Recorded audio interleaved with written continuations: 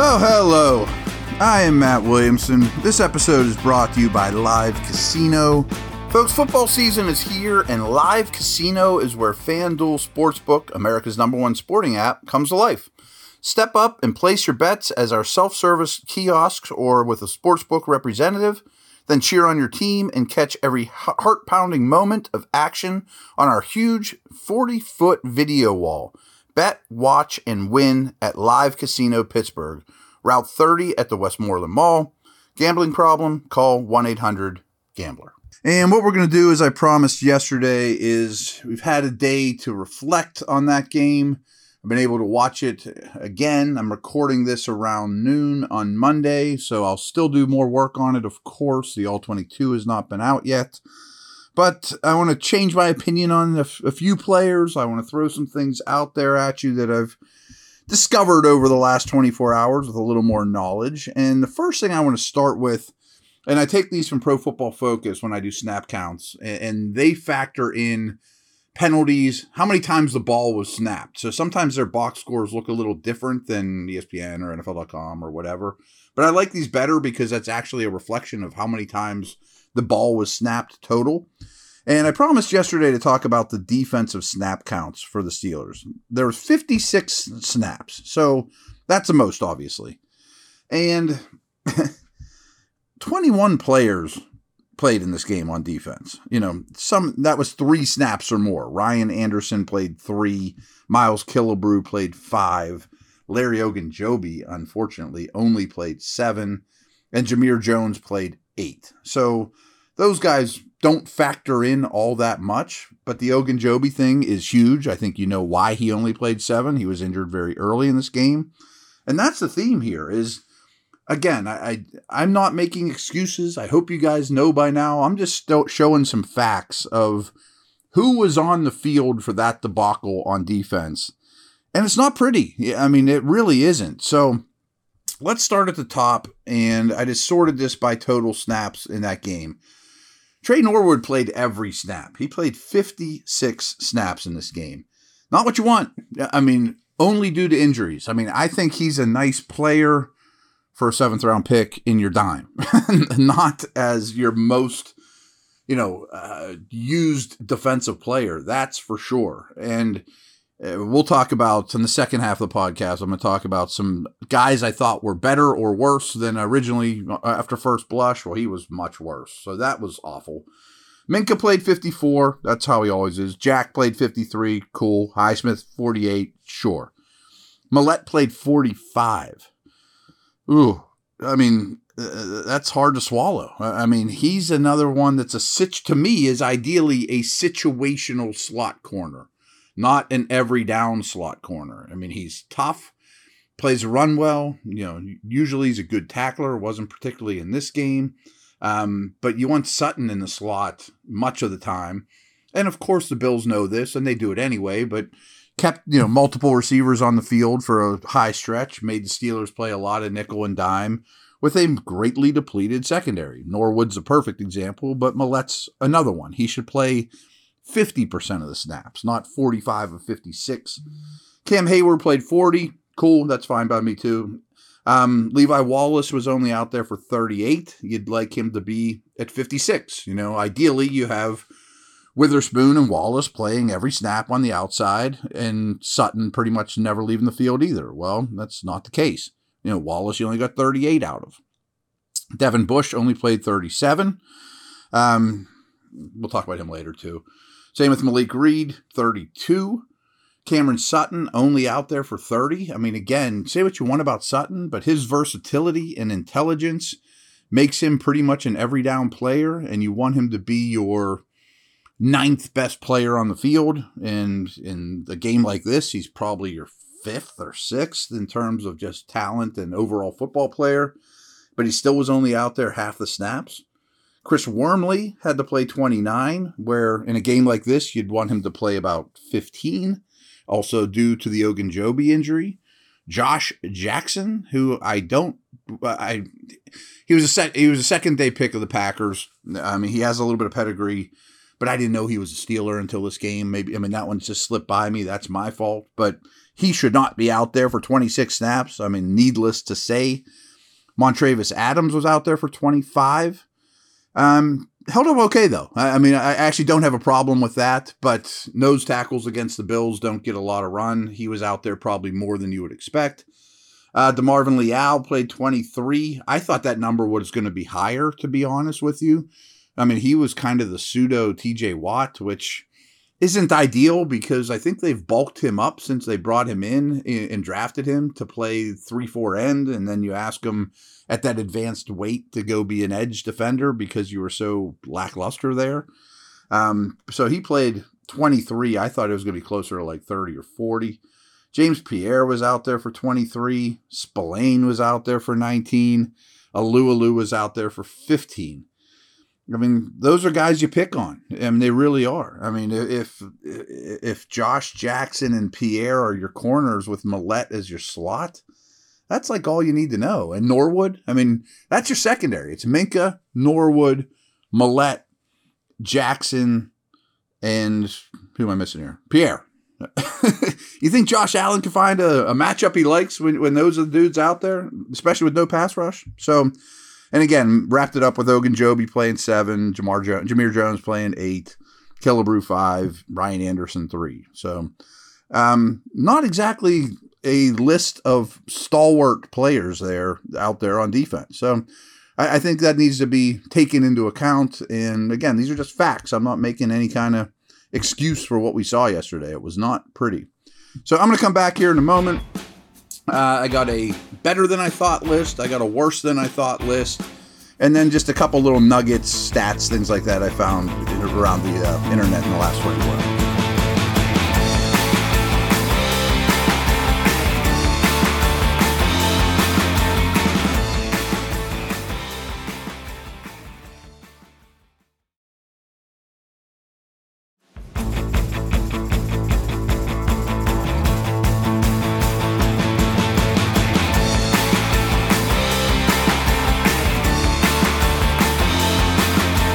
Better than I thought. And I think this is really encouraging because deep down I was starting to worry a little, and I'm not saying we're out of the woods. Cam Hayward played a very good game. He didn't show up as an Aaron Donald, Chris Jones, DeForest Buckner presence, especially as a pass rusher that we have become so accustomed. But he was not the problem. Cam played a very good game.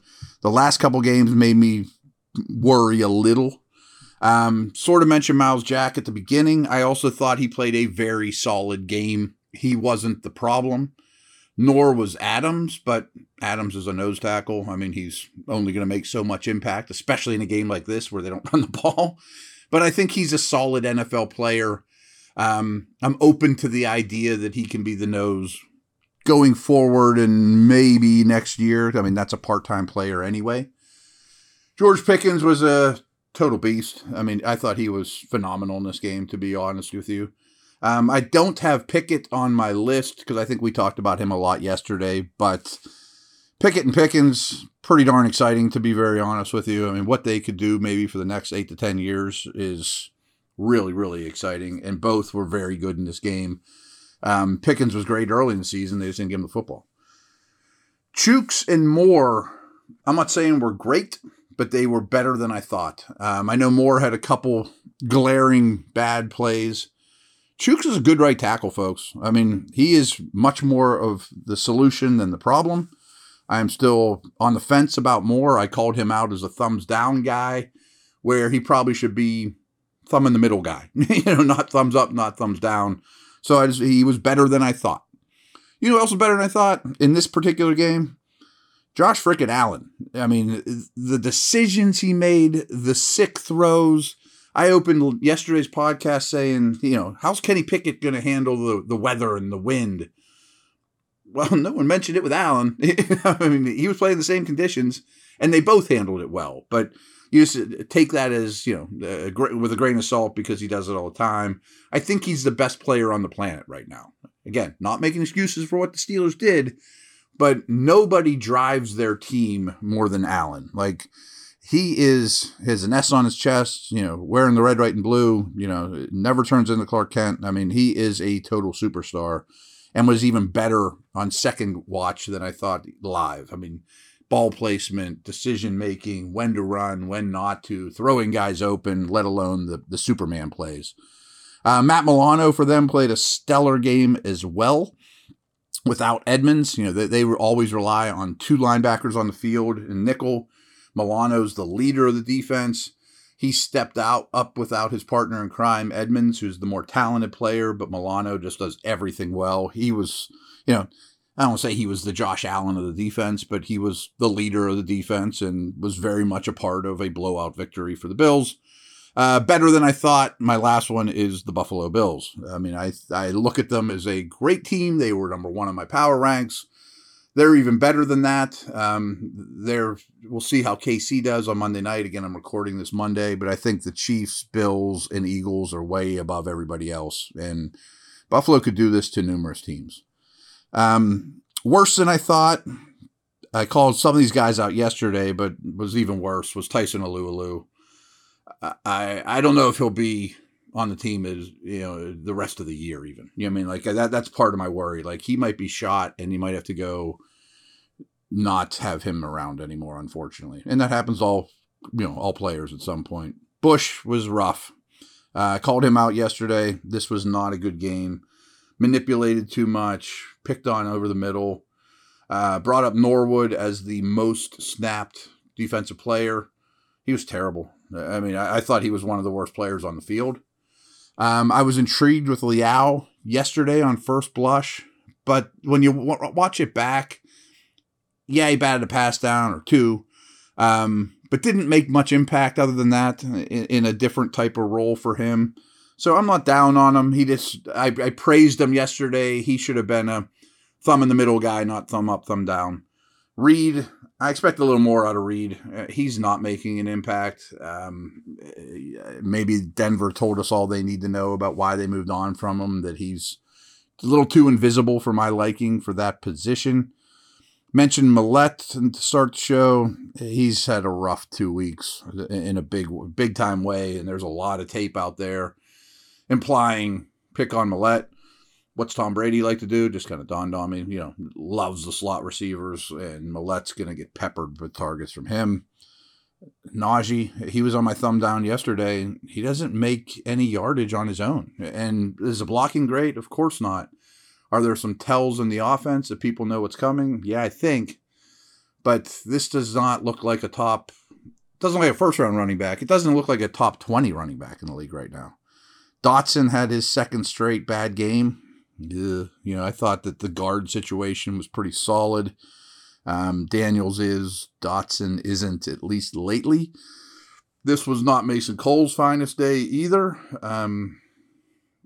I think in the perfect world, I'm talking next year, Mason Cole is your better version of BJ Finney. He's your fourth guy, your swing guy in the middle. He's a serviceable center, but that's as kind of word as I can use. And Claypool, I mean, I know there's some drops and things, but not separating. Too many contested catches, not making space out of his routes. So those were my worse than I thought guys.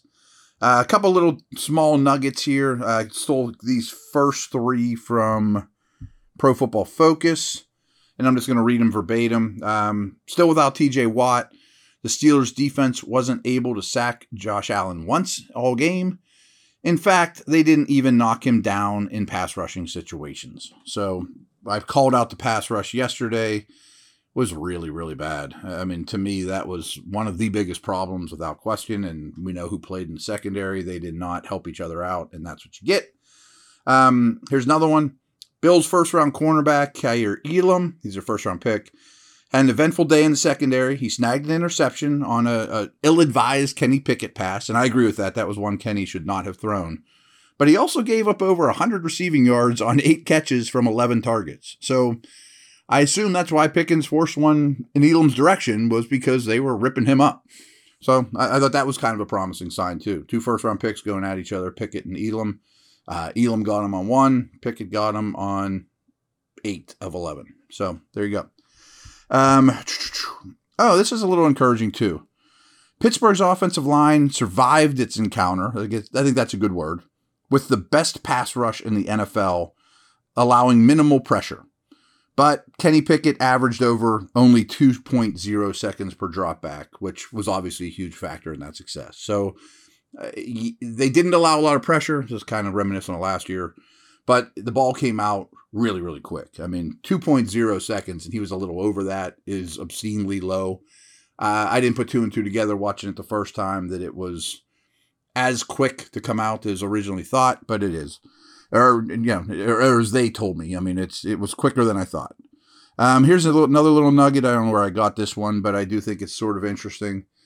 Mike Tomlin's teams never lost by double digits more than 3 times in any of his first 14 seasons, except for 2016 when it happened 4 times. Pittsburgh suffered 5 such defeats, double-digit losses, last year. The Steelers have 2 double-digit losses in 5 games this season, with Tampa and Philly on the schedule over the next 3 weeks. So, is this a theme, or is this a blip? Not losing tight ones to the Patriots and that type of thing that we saw earlier in the year, but getting beat bad, So, that's 7 over the last... What are we talking about? 5 games this year and 17 last year. 5 blowout losses. Ouch. Last nugget. I don't know if you guys watched the Sunday night game. Cincy in Baltimore. Those teams are much better than the Steelers. Don't take this the wrong way. I'm not sure either one's particularly good, though. And, the Ravens won it, of course, on a Justin Tucker kick to win the thing. But those two teams, as well as the Browns, as well as most of the league, I mean, Eagles, Chiefs, Bills aside, are really, really searching, especially on offense. The offenses are still well behind the defenses right now. Not Buffalo's, by the way. But watching that game, I did not come away overly impressed with either the Ravens or Bengals. And going into that game, I thought, these teams look like they're about ready to turn the corner and really assert themselves as like a tier 2 type of team. I don't think they are. I think they're in the middle of the pack with 20 other teams right now. And that's just how the league is this year so far, which is odd for, second week of October. That is a wrap. I'm going to start digging in heavy to the Bucs in the next 24 hours. They're good too, folks. And the Steelers have some issues. So I think you know that. See you later.